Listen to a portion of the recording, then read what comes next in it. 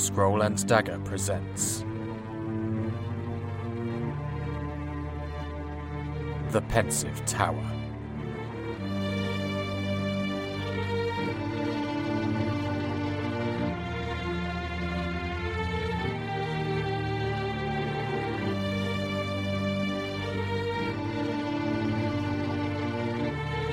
Episode 2: Burning Bright.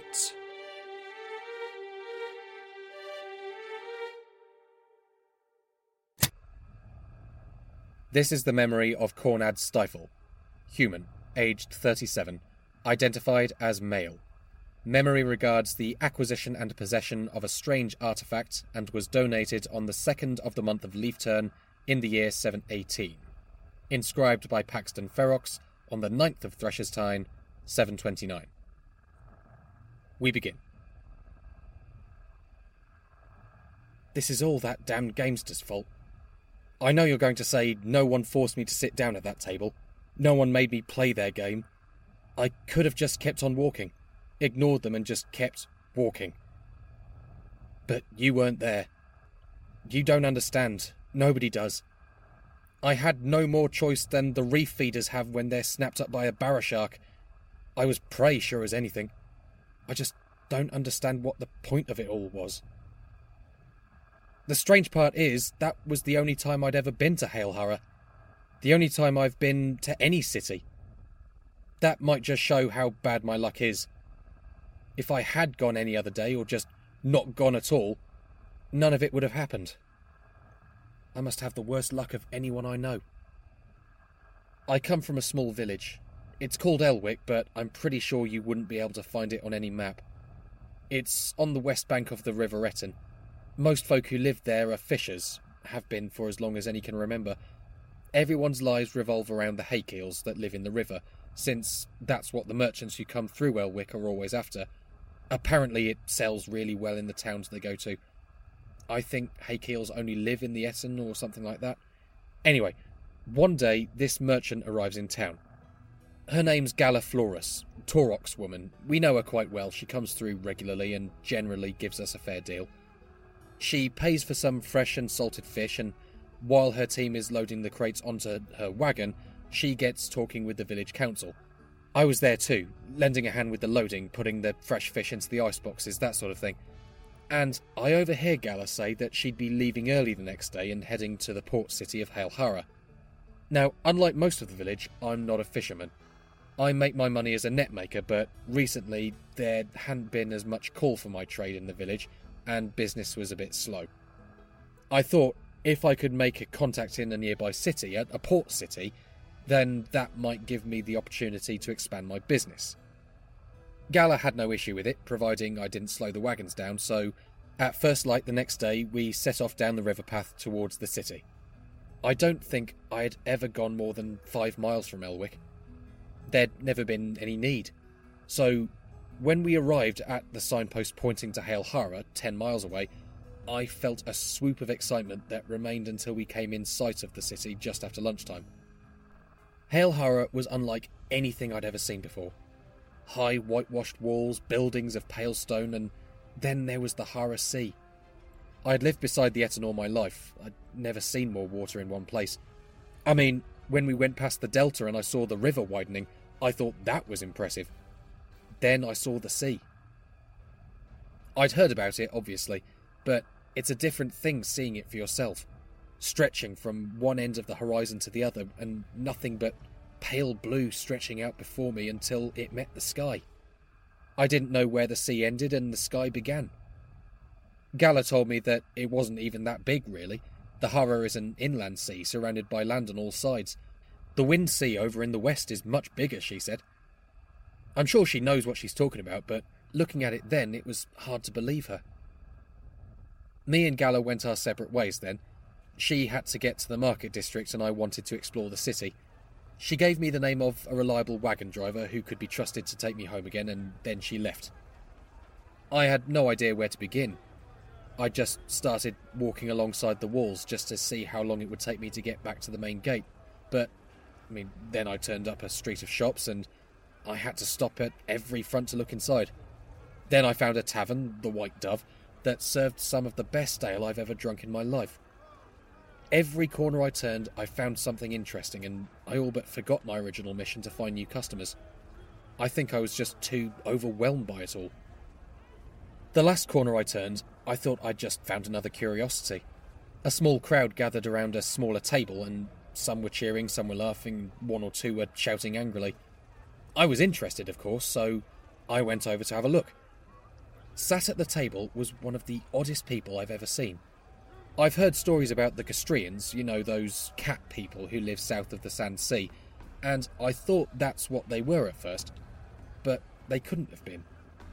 They were covered in reddish-brown fur, sure, but they had no stripes, and all the stories say that Castrians have stripes. This got me interested, so I got closer. I could see then that whatever they were playing a dicing game with a fellow sat across the table. As I watched a bit longer, I realised they were playing Howl. I know the game fairly well, it's a favourite back in the tavern in Elwick, so I watched with interest as the game went on. This poor soul was not having much luck with his rolls, and his pool wasn't doing him any favours either. In the time I watched the game, he wasn't able to lose any of the dice from his cup, while his strange-looking opponent dropped die after die into the discard cup, all the while never losing the smug smile that touched the corner of their mouth. Eventually, the game came to an end. The poor fool hadn't been able to drop any of his dice, and so had to pay the full gamble. He spat in disgust as he rose from the table and stormed away. The stranger giggled and scooped up their winnings into a small bag before looking around for their next challenger. Their eyes alighted on me. "What about you?" they seemed to purr, as if they truly were a cat. But I had noticed their ears were much too long and their jaw too narrow to be any kind of cat person. Their look was much more vulpine than feline, but that made even less sense. Everyone knows that none of the 12 peoples look like foxes. "You look like you might give more of a challenge," they went on. Their voice was soft as silk, but there was also a hoarseness to it. For some reason, I knew that sitting at that table and taking the wager would be a bad idea, not least because I'd be wagering the only money I had, which was to pay for my ride home. But for some reason, I couldn't help myself. It was like their eyes held me in some kind of trance. I sat down and picked up the dice cup. The gamester smiled and did likewise, loading it with all 8 of their dice. I will say I wasn't taken in entirely. I did remember myself enough to check the dice before dropping them in the cup, to make sure none of them were weighted. Then came the time to place wagers. I let the gamester go first. I wasn't willing to show just how much money I had until I knew what the stakes were. I could tell that they'd been playing for a while, so I assumed they'd be pulling out a decent-sized coin pouch. In fact, I half hoped they would, since I could then say I wouldn't be able to match their wager, which would allow me to withdraw from the table with my dignity. So you can imagine my surprise when, instead of money, the gamester placed a clear glass ornament on the table. It was quite small, about the size and shape of my middle finger, flat at one end and pointed at the other. It had this spiral design running down it, like the maker had taken a straight piece of glass and twisted it. I probably should have hidden that I didn't know what the thing was, but I've never been much of a gambler. I play for fun with the other lads in the tavern, sure, but I'd never done anything like this.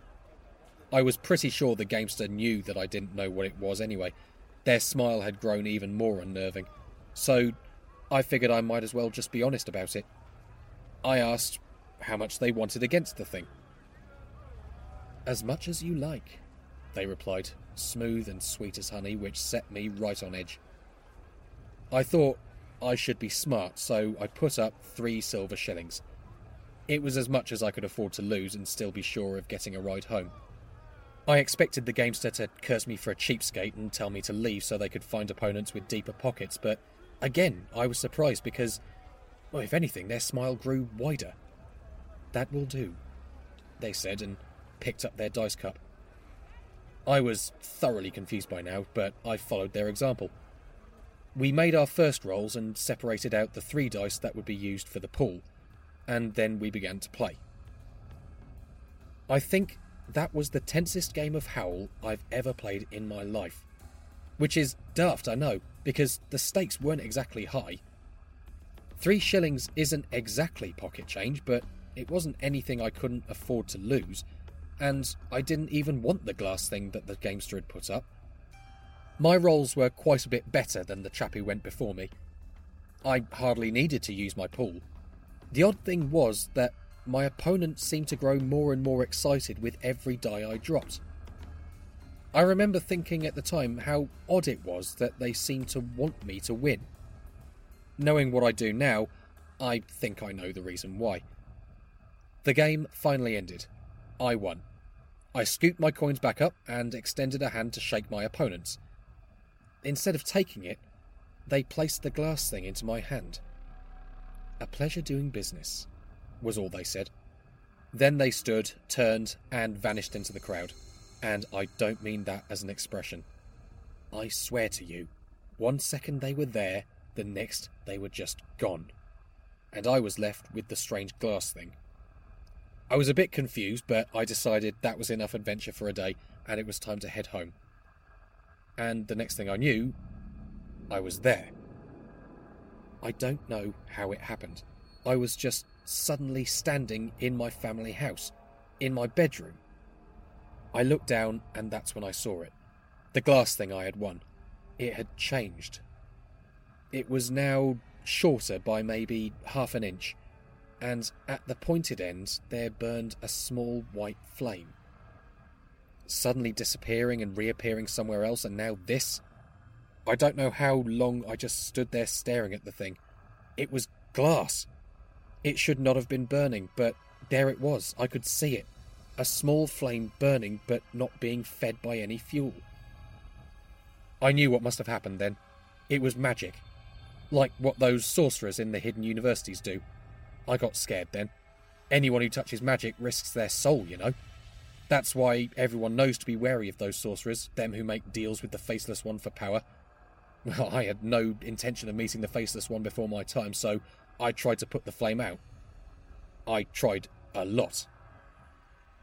I tried blowing it out, smothering it with my fingers and then a cup. I even tried dropping it in a bucket of water. Nothing worked. That small white flame kept burning. In the end, I found a small dish and dropped the thing in there. It landed with a soft tink and stood there, balanced perfectly in the dish, on its flat end, pointing straight up like a candle, that white flame flickering at the top. I didn't know what to do. I should have told someone, obviously. I don't know why I didn't. I suppose I just got the feeling that if I did, then something bad would happen. Stupid, I know. I don't even know what I thought would happen. I just knew I didn't want it to happen to me, and to make sure of that, I had to keep the glass thing a secret. I put it under my bed in the end. I thought if it was out of sight, then it wouldn't bother or hurt anyone, and I could take my time and figure out what to do with it. And it worked, for a while, until the day that the squire came for the rent money. Squire Dammit does not live in Elwick. He had a nice manor estate a couple miles down the river, but he owns pretty much all of Elwick, and at the end of every month he comes through to collect the rents.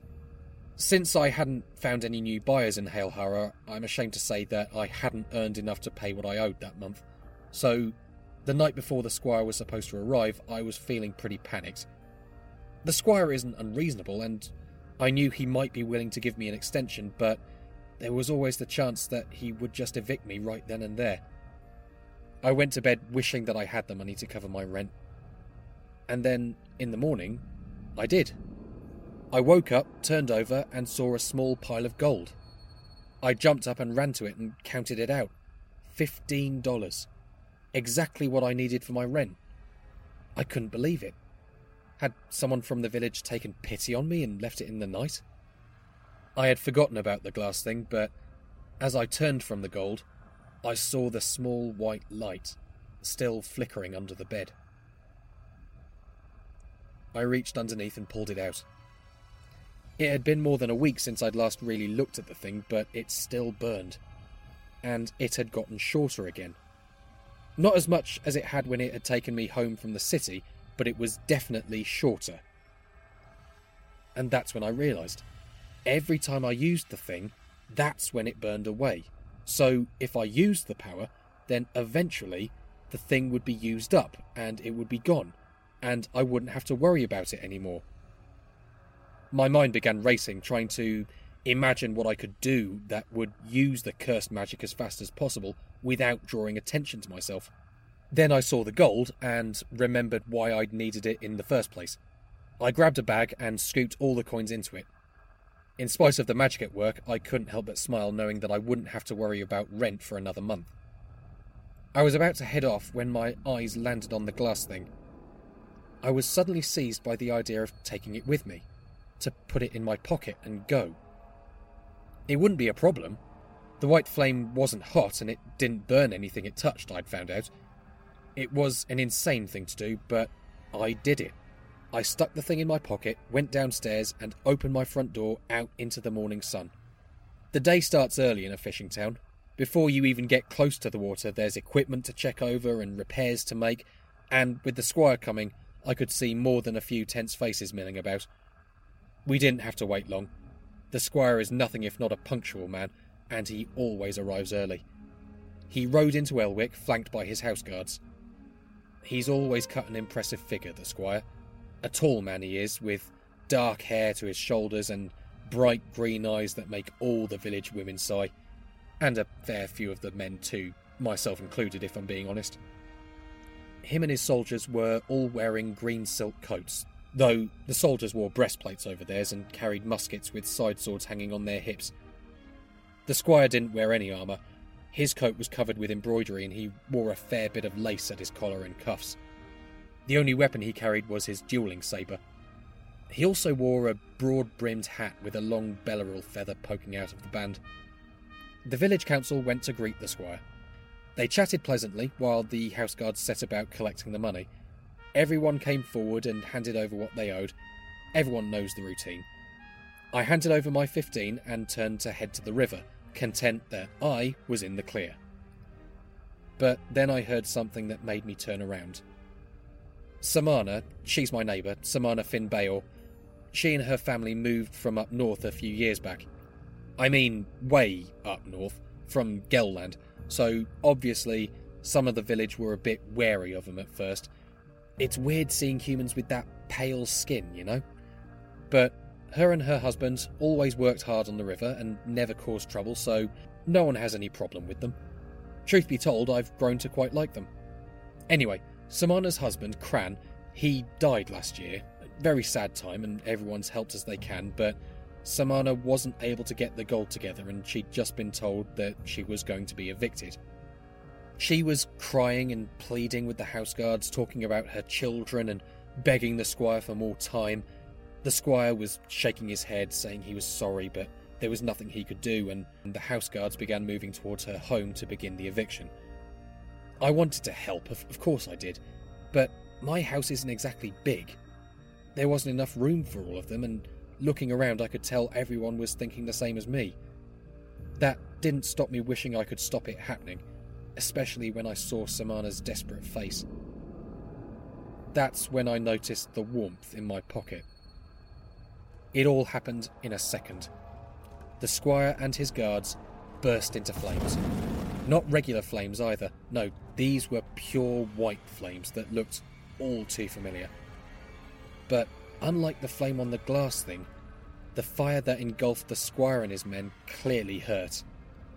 They were screaming. The houseguard's armour straps snapped and the metal fell to the ground cherry red. The squire fell from his horse and rolled around on the ground trying to put the fire out. Some folks ran forward trying to help. They threw buckets of water over them or tried smothering them with blankets, but the white fire was too hot, and in the end they could only give up, back away and watch with the rest of us as the three men were consumed. By the end, there wasn't even ash. I ran. I wasn't the only one, but I was the only one who wasn't just running out of fear. I ran back to my home, closed the door and bolted it. Then I pulled out the twisted piece of glass. The white flame, the miniature of what had burned away everything of the squire and his guards, flickered and danced innocently, but I swear I could now hear the screams of the squire and the guards in that flame. What's more, the twisted shape had grown longer. It was now slightly longer than it had been when I'd won it from the gamester. It was me. I killed the squire and those soldiers. I'd just wanted to stop them evicting Samana, and the twisted glass killed them to make my wish happen. I had to get rid of the thing. But how? I couldn't just throw it away. What if someone else found it and made the same mistake I had? And I couldn't just hide it. At any moment I might think some random thought that would activate the thing again. And maybe next time it would be worse. What if I burned down the whole village? I did consider going back to Hailhara to find the gamester who'd given it to me, make them take it back. But I knew that was unlikely, probably impossible. In the end, I did the best I could. I used some of the thin rope I used for my netting to tie it to a heavy stone. I took my friend's dinghy out onto the river and I dropped the thing in. That white flame never stopped burning. I watched it sink, lower and lower, until finally it was gone from sight, but it never stopped burning. I didn't see it again, I'm glad to say. I moved away from Elwick not long after, came here, got myself a job as a clerk in the council building. It's not as free as living in the country, but at least it's safe. I try not to think about what happened, but I suppose when you've touched magic, it's hard to escape it. Final notes. Not often I hear a reference to my father's homeland.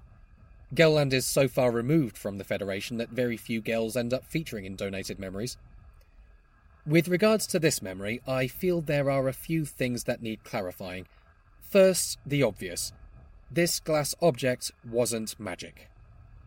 I can see how it would appear that way to the uneducated, and I know those who live out in the countryside aren't as familiar with Alkismos as those of us who live in the cities, but that's all it was. A kismotic item, very much like the nimograph that I am currently inscribing this memory onto. Only, while a nimograph stores sound, a glass candle, for that's what Mr. Stifle described, works in essence as a battery of potential. They store raw power which can then be directed at will in a specific form, according to the type of candle that happens to be. Green candles give out illumination, red candles produce fire, black candles can be used for travelling, and so on. They are rare and thus expensive, but certainly well documented. And that leads me to what is truly the odd thing about this memory. As I mentioned, a glass candle produces an effect based on its colour, and these effects are specific to the colour of the glass. You could not use a red candle to, say, create a loaf of bread. And all colours of glass candle are well documented. However, the candle mentioned by Mr. Stifle seemed to have been capable of multiple functions, and I have never heard of a candle regenerating itself. Normally, once the glass is used up, the candle has run out of power and is then useless. And I have certainly never heard of a clear glass candle. It might be worth reaching out to the Eterian University, see if anyone there can shed some light on this. There's not much more to say on this matter. We were able to track down Mr. Stifle, who still works here in El Alton, and he stands by his memory as authentic. The Dulcerian estate refused all requests for an interview, unsurprisingly, though I do have here a record of a search carried out apparently under the authority of the Hailhara Council. A dredging of the River Etten with particular attention given to the Elwick area. There is no record of anything being found, certainly not a clear glass candle. Though, I suppose that doesn't mean it's not still down there. Inscription complete.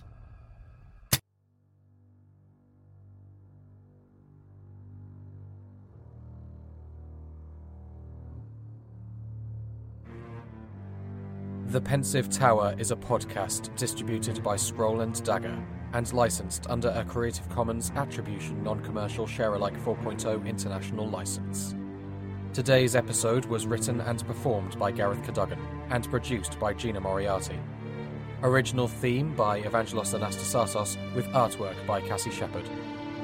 For more information, such as ways to support us or to view show notes, visit us at scrollanddagger.com, and please rate and review us wherever you get your podcasts.